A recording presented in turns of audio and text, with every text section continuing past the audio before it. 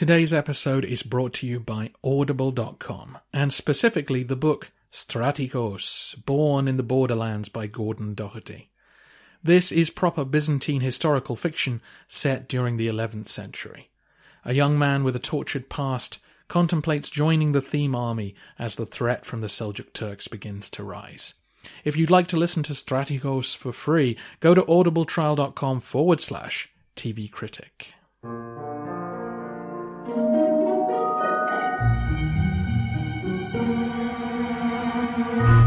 Hello everyone and welcome to the History of Byzantium, episode 224, The Coup of Anna Komnene with Leonora Neville.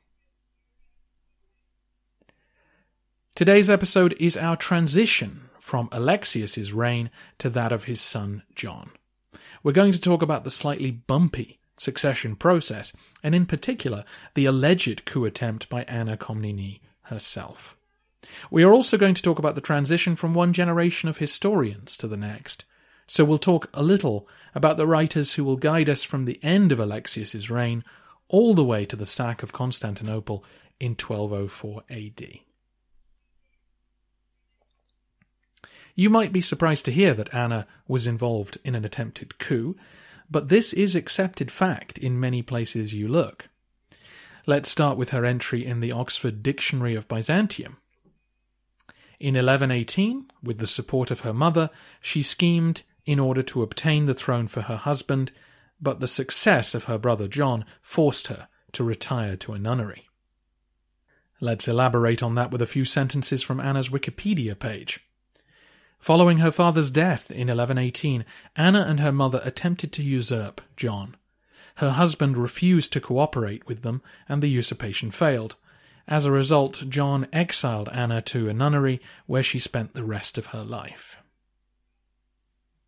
Various scholars are quoted on Wikipedia saying that Anna felt cheated because she should have inherited the throne, and that in the Alexiad she was trying to stress her own right to the throne and her precedence over her brother John. I am pleased to say that the editors have gone on to include the following. In contrast, Leonora Neville argues that Anna was probably not involved in the attempted usurpation.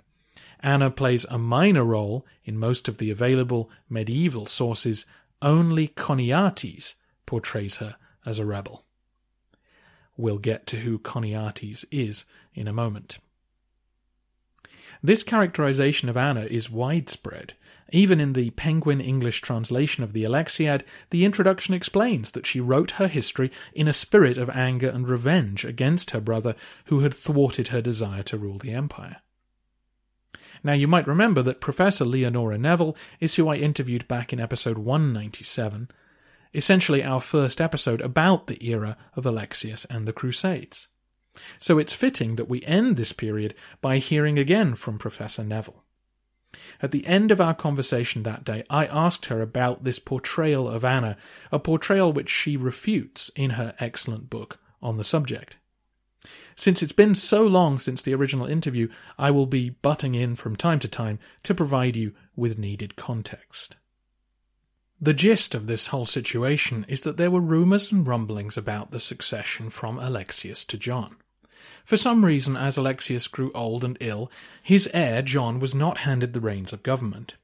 Instead, Alexius turned to his wife Irene to deal with the daily workload. And when she needed help, she turned to her son-in-law, Nicephorus Virianios, Anna's husband. When Alexius lay on his deathbed, John said his goodbyes and raced to the palace to establish himself in power. This lack of filial piety was noted and added to the gossip swirling around the capital. But that's it. Alexius died and John became emperor. It is only Choniates, a historian writing 90 years after the event, who adds that Anna wanted to kill her brother and make her husband emperor.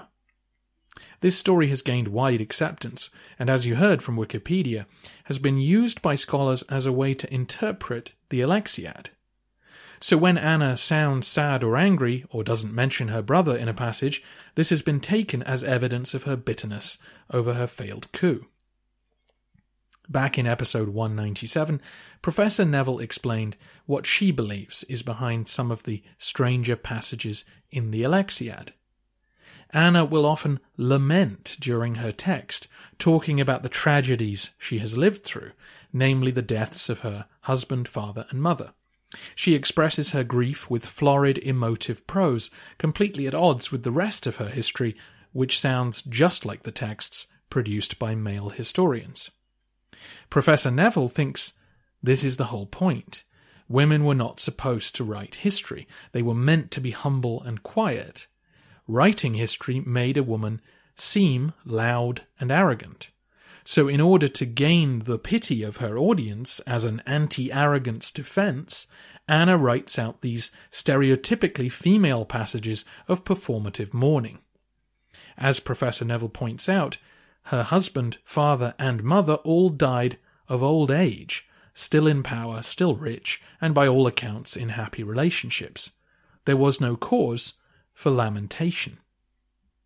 But this lamenting has been interpreted by many scholars over the years as relating to her failed coup, an event for which we only have Choniates' word. So, my final question to Professor Neville was about this alleged usurpation and whether Anna has been slandered by all those historical summaries. There are things, when you're starting to study history, you pick up basic reference books and they tell you a story of what happened, of who killed who and who reigned after who. And this story that Anna wanted to be the empress and tried to have her husband murder her brother is just one of the things that's taught as a thing that happened. So then it can be really surprising when you go back and really try to dig into that to see what holds it up. And the main thing that holds it up is what I just explained, that the theory that Anna was livid throughout her life is used to explain the lamentations in the Alexiad. Right? And before I came up with the theory that this is a way of humbling herself before her audience, which is actually a standard thing that we know from classical studies happens in ancient rhetoric and late antique rhetoric all the time. So it's not a new thing that you cry in order to make people pity you so that they don't think you're arrogant. That's normal. But when I started applying that to the Alexiad and say, aha, this is the reason why she's weeping and wailing, is to try to seem like a good woman according to the gender standards of the 12th century, then you don't need to use that story of the failed coup to explain why she's crying. And in the standard translations, which are excellent translations, and we're really blessed to have such good translations, there are plenty of parts, or like at least a couple of key places, where the meaning of the Greek is elucidated in light of our knowledge, supposedly, of what happened. Right? So the fact that she led a revolt that failed is used to interpret the Alexiad. And that the Alexiad itself then becomes the key bit of information that holds up the theory of her revolt. When she comes to talking about her sources, how did she come to this information? Right? That's later, it's in book 14, and she feels at this point no one's going to believe her history unless she explains that she really did research. So she admits, I actually followed my father on campaign. But woe is me, woe is me. Oh, this is so awful. My life is so horrible. Feel sorry for me, right? And then she says, yeah, and in addition to going out on a campaign, I interviewed old soldiers, right? I went out and I found the people who were there and I talked to them. But I've never left the house in 30 years. And woe is me, I'm so sorry, right? And she goes back and forth. This is crazy 5 pages in which she's playing ping pong between a very dispassionate discussion of historical methodology and crying her eyes out, right? And that lamentation is making it acceptable for her to talk about this very transgressive behavior. But in that, she does say, right after she said, I traveled around interviewing soldiers, right? She says, I've never left the house for 30 years. And people take that as the evidence that she was imprisoned because of her failed coup. Right. And the reason people think, oh, yeah, Anna admitted the whole thing because she said she's been in prison for 30 years. Right.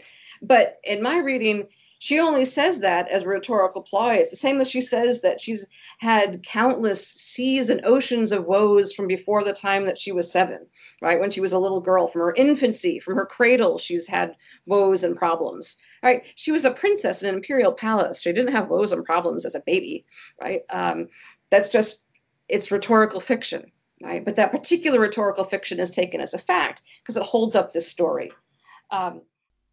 So, yes, at one point during her lament, Anna says, "I have been at home for the past 30 years, or at least I have seen few people in that time." Thanks to other evidence, we also know that she lived in apartments attached to a monastic complex. Put these two things together, and one could draw the conclusion that, like so many failed rebels, she was incarcerated in a monastic house after her attempt to seize power. Running counter to this, though, is the fact that she had several children, that she attended their weddings, that she wrote and sponsored others to write philosophical texts, and that her husband continued to live with her and served in John's army for the rest of his life. This hardly sounds like a political exile. Now, some of this information has only come to light since 20th century scholars declared that Anna was a rebel who'd been locked up, but still, the story of Anna's coup continues to be told.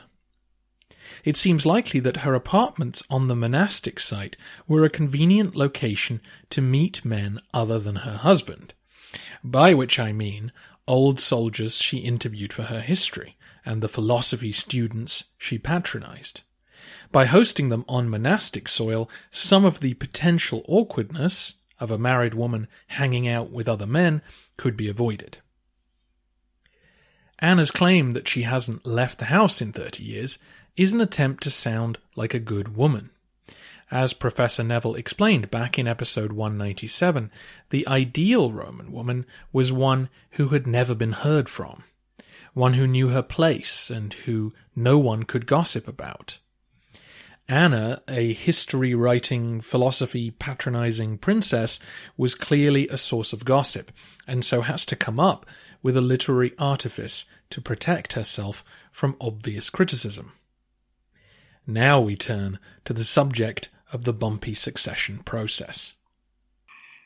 Now, Alexius, when he was getting old, did not choose to give John an army and have John campaign for him.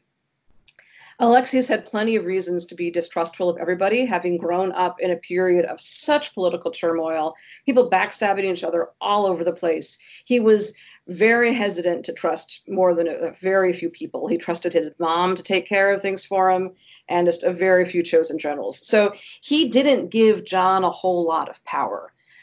In that situation, I think at the time there were plenty of people who were gossiping about that succession. And the person he did give authority to for at least doing some of the management as he got older, he did not give an army to Nicephorus Vrenios, but he did give Nicephorus authority within Constantinople to do management tasks for the empire. All right, so they've got a situation that's Anna's husband. So Anna's husband is doing a lot of managerial work in the palace for Alexius as he gets old, and presumably John isn't. So that's a perfect recipe for a lot of people to be speculating about tension in the transition. I don't think for a minute that Alexius ever considered anyone other than his firstborn son to be the heir, right? That was the plan. There's no evidence that anyone actually ever tried to change the plan. But boy, would people have been gossiping about this situation. Just to elaborate on this, the evidence makes it abundantly clear that John was the undisputed heir to the throne. He was crowned emperor as a child, he appeared on coins with his father and mother, he was present on several of Alexius's campaigns, including the final confrontation with Bohemond. In the peace treaty that the Normans signed, he promised to remain loyal not only to Alexius, but to his son and heir John. Professor Neville is now going to talk about Anna's husband, Nicephorus Vrenios. Remember that Nicephorus was the grandson of Alexius's main rival for the throne, a man who Alexius defeated in battle and blinded. The Vrenios family were the wealthiest landowners at Adrianople in Thrace, and so Alexius tried to heal the wounds between their families by marrying his eldest daughter to his rival's grandson. The marriage was a happy one, in part because Anna and Nicephorus shared a love of higher culture. Nicephorus even wrote a history of his grandfather's life, which covered Alexius's victory over him and some of Alexius's time in power. So that's what I think was happening. There was a lot of talk, a lot of tension. Certainly, Nikephoros' own history makes a case for the validity of his own line, for his own family. He definitely denigrates Alexius, and he definitely says that his grandfather would have been a much better emperor if he hadn't been captured and blinded by Alexius. He simultaneously makes the case that infighting and civil war between aristocratic houses is horrible for the Roman Empire, right? That this destruction of the state, that they very nearly the whole thing came apart before Alexius, was caused by aristocratic infighting. And he thinks that's awful. So he's making two cases, that his house was best and he would have been a better emperor than John. I think it's clear he's making that case. At the same time, he's explaining to everybody, I support John because he's the person who's the emperor. And he's supporting this knitting together of the different houses so that this Komnenos family could be ruling and we could have peace and we wouldn't be having civil war. So if there is the reception of Nikephoros' history is something to be nice to know more about, it certainly doesn't seem as if John minded that this stuff was coming out because it gets more virulent as it goes on. The first couple of chapters of Nikephoros' history, there's sort of teasing, slightly derogatory comments about Alexius. And then as it goes on, it gets more and more critical. And at the end, it's really quite scathing. So as this book was written, John certainly heard about it, and he didn't mind having his dad portrayed in such a way, or at least he didn't do anything to prevent Nikephoros from continuing to get more bold in the criticism of his household. Right? As to the question, would Anna have ever wanted to be empress? I think it's a rare person to sort of, look themselves in the mirror and say, no, I'd never want to be Byzantine empress. I'd never want to be emperor. I mean, it's a really cool job. But was this something that she was working for? We have no evidence of that. Is this something that was the touchstone of her life? Obviously not. Because if it were the case that Anna had wanted to take over, wouldn't she have supported her husband's history that was saying that his family should have been in charge? Right? Nikephoros has the more revolutionary text, right? And her history is a rebuttal of that. She's supporting the house of Komnenos against the Vranios family and refuting her husband's history. So the idea that you often read in the histories that the reason why the coup failed was that Nikephoros was a wimp, right? They'll say that he was supposed to go and murder John, and then he failed to do that. That's Choniati's story from the late 12th century. He says that Nikephoros was supposed to go out and find John in a tent in the hunting fields and murder him, but he lost his passion for it. And the whole passage is filled with sexual innuendo. So it's his failure to go through with a murder is used with sexual double entendre to be a failed orgasm, right? And then Anna is supposed to be horribly, horribly upset at her wimpy husband and saying that I'm the man and you're the woman, but in very gross, vulgar terms. Right. So that story has Anna being the powerhouse wanting to claim the throne and Nikephoros being this passive, flaccid wimp.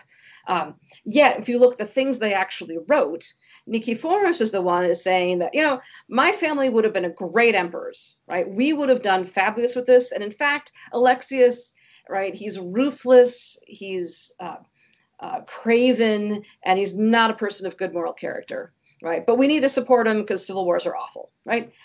And then Anna comes along and says, no, Alexius is fabulous. Right. He's great. So her history is a refutation of her husband's history. So there isn't any way that you can read the Lexiad as an anti-Alexius text. There's no way to make it an anti-Komnenos history. So, as you just heard, Choniates' story is that once John was in power, Anna and Nicephorus agree to overthrow him, but their plan fails when Varianios loses his nerve. Anna is enraged by this and, echoing Cersei Lannister, says that it would be better if I was born a man, since then I'd be able to do this myself. Had this plot taken shape, it would have been an utter disaster for everyone involved. Alexius had other sons, and lots of other male relatives who would have disputed this coup. It could have sparked a ruinous civil war. John, by this point, already had 7 children of his own, including more than one son. The succession was lined up for the next 2 generations. We're so used to hearing about usurpations and coups that on the surface this story sounds plausible, but in reality Anna and Nicephorus would have been quickly isolated and destroyed by the rest of the family for this unthinkably selfish act. And as Professor Neville says, the Alexiad is a text so firmly in Alexius's camp that it's hard to imagine the author had really wanted to destroy his succession plans for the cause of her own vanity. So whatever happened, when they're in their 20s, when he died, they certainly got over it. And there's not really any evidence that much of anything happened. And as for Choniates, I described how all the story of politics can be read with this simmering sexual glop underneath.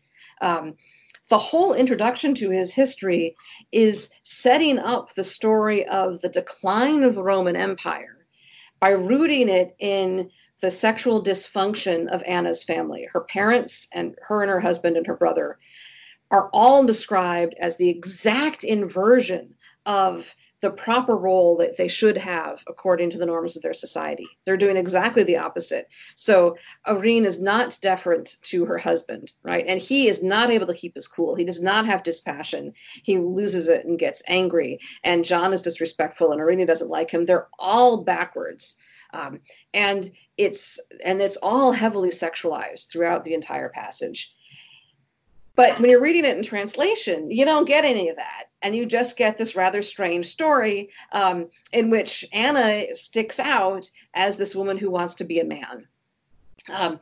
And so people focus on that and they read the whole thing as if it really happened. Where I think it's really quite clear. Choniates says, my history is really going to start when we get to the events that I actually know about, but I'm going to start back here anyway, just to start, right? So it's clearly a prologue or an archaeology that's explaining the backstory to the real history that he gets going. So I don't see any reason to take that as him really saying that any of this stuff happened. And it's all pretty fantastical in the story. We will, of course, be talking a lot more about Nikitas Choniates when our narrative resumes. He is the heir to Procopius, to Psellos, to Anna, as in he writes a vivid, colourful narrative history, rather than, say, a dry chronicle. But Choniates was writing after the Crusaders had sacked Constantinople. Choniates was understandably horrified by this event, and naturally it coloured his entire history. We talked about the effect that capturing Jerusalem had on those who wrote about the First Crusade. Now think about Choniates. He was a very high official who had lived through Alexius's grandson's reign, so John's son's reign. And then he'd seen the empire fall apart. Infighting between the 4th generation of imperial Komnenoi led to disaster after disaster, culminating in the Latin takeover of the capital. Looking back for a place to begin his history, Choniates landed on Alexius's death. As Professor Neville and Professor Caldelis point out, though, his description of Alexius's dysfunctional family is clearly modelled on a text by Xenophon, the ancient Athenian writer. Like most medieval history writers, Choniates sees the fall of the empire as a result of the moral failings of its leaders. So he looks back to the start of the Komnenian dynasty and claims that the moral rot had set in already with Alexius's family. The modelling on Xenophon's text is so strong that it seems likely that Anna's coup was entirely made up by Choniates. He built on the rumours surrounding John's bumpy succession and used them as a basis to begin his exploration of the fall of the Komnenoi. This one interpretation of events by a male historian is then accepted by future generations of male historians as fact, in part because Anna, being such an exception to the rule, was left open to being misinterpreted and marginalized. I make a case that Anna would have convinced many of her readers that she was both a good woman and a good historian. At least she has an arrow in the quiver for every argument against having a woman write history. And I think for a lot of people that she actually knew, it probably worked. When we get to 30, 40 years later, another person, Choniates, who by all accounts is extremely traditional in his morality, his wife never left the house, right? And his family is very much sticking up for the women should be secluded, the men should act, and everyone should play their proper roles. I think it's entirely possible that he read the Alexiad, and he would have been able to understand the way that she was responding to the criticisms of her culture, the way that we have not been able to understand. But it still might not have worked, right? He still might have been pissed off that this is a woman who was so arrogant and had the effrontery to say that a woman could write a history, right? Because although she's doing all of these tricks, we've only talked about a couple of them, but she does many different things throughout the book to try to mitigate against the sense that she's being transgressive and arrogant to be a woman writing history. My bet is that Choniates still thought that she was arrogant and transgressive and a bad woman because she tried to write a history. So when it came to writing his history, he portrayed her as this, fairly insane, sexually deprived shrew who was yelling at her husband about how they had the wrong genitals, right? And then later readers, 18th, 19th, 20th century readers, we don't get any of her apologetic work. We don't understand any of the things that she does to make herself look good, but we sure see all the problems, right? And the culture of thinking that a woman shouldn't really be writing history was really pretty relevant up until, middle of the 20th century. And we have some late 20th century stuff too. There's one person who makes the argument that she didn't really write it. She wrote all the girly bits, but all the parts that are the masculine historical voice were written by her husband. Right. So there's the ideas that women really don't write history, or women wouldn't be interested in writing history, and you have to be a real strange woman if you did. There's enough similarity between that attitude and Choniates' attitude that people have been very willing to take his criticism and say it's factually true, right? And then there are also historians who would say, well, Choniates wrote it and he wouldn't have lied, so it's true, right? So people who would take everything as absolutely true, right? And accept anything that he would say without trying to figure out. So my logical case, she's countering the revolutionary case that would back her husband. Doesn't make much sense because that's thinking about history on a different level as opposed to just accepting that what Choniates said was true because he's a good guy and wouldn't lie. And so one man's claim that she's arrogant undoes books and books full of her humbling herself to try and avoid that slur. I think that's what happened. Well, we have to thank you for trying to peel back those layers and get Anna to be read on her own terms. And we will do our best here on the podcast to go forward with that in mind as we go through Alexius's reign. Thank you. Thank Professor you so Neville, much for your interest in Anna. Professor Neville, thank you so much for coming on the podcast. Sure. You're welcome. That is the end of the interview. So if in future you hear that Anna wanted to be empress and remained bitter to the end of her days, you will hopefully think again. One hanging thread here, though, is the question of why Alexius and his wife didn't hand John more power while Alexius was still alive. We have no hard evidence either way. It is Anna's contemporary, the chronicler John Zonorus, who tells us that John felt insecure about the succession, that he was anxious that Vurianios was being given responsibility, and that he urged those around him to renew their vows of loyalty to him. Both Zonorus and Anna confirm that on Alexius's deathbed, John stopped in to say goodbye, and then rushed to the palace to secure power. Though this was an undignified thing to do, it was hardly a foolish precaution. These are the moments when new emperors are at their most vulnerable, and John made sure that he was not open to any challenge. The question of why he wasn't given power is left open. But we have seen this insecurity and lack of communication on many previous occasions.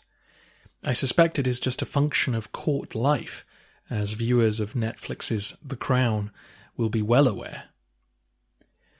John was 31 in his father's final year.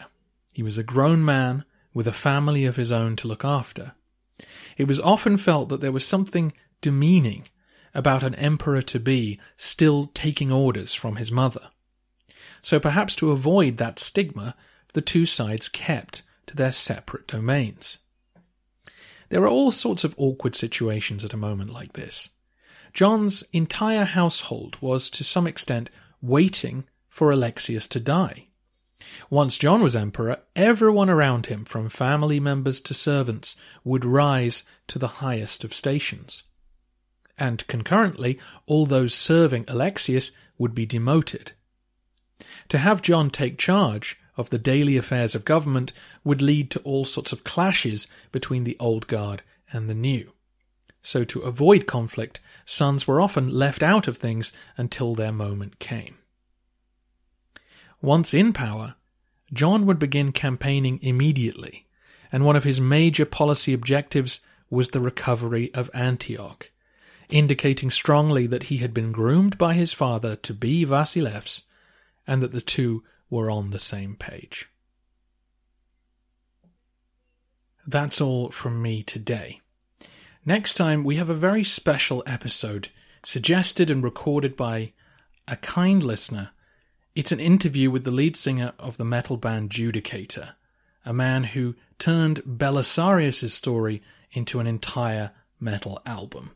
It's a really enjoyable interview, and for those of you who are keen for more Byzantium in your pop culture, I really think you'll enjoy the discussion of how that story of 6th century Byzantium is transformed into modern music. In the meantime, if you are looking for some quality Byzantine audio, I'd like to recommend the book Strategos, Born in the Borderlands by Gordon Doherty. This is the first in a trilogy set in the era of the Battle of Manzikert. We follow a young man named Appian, who has scars from a mysterious past and a huge role to play in the conflict between Byzantium and the Seljuk realm. The story has elements of fantasy, but is mainly in the vein of my own House of War series, a soldier's life in the borderlands of Byzantium as the Turkic tribes come knocking on the door. I've heard the whole of the first book on Audible, and if you'd like to check it out, then go to audibletrial.com/TV Critic, and you can get it for free. By signing up there, you begin your subscription to Audible's excellent service, and you can cancel the subscription anytime and keep the free book on your phone. That link again is audibletrial.com/TV Critic.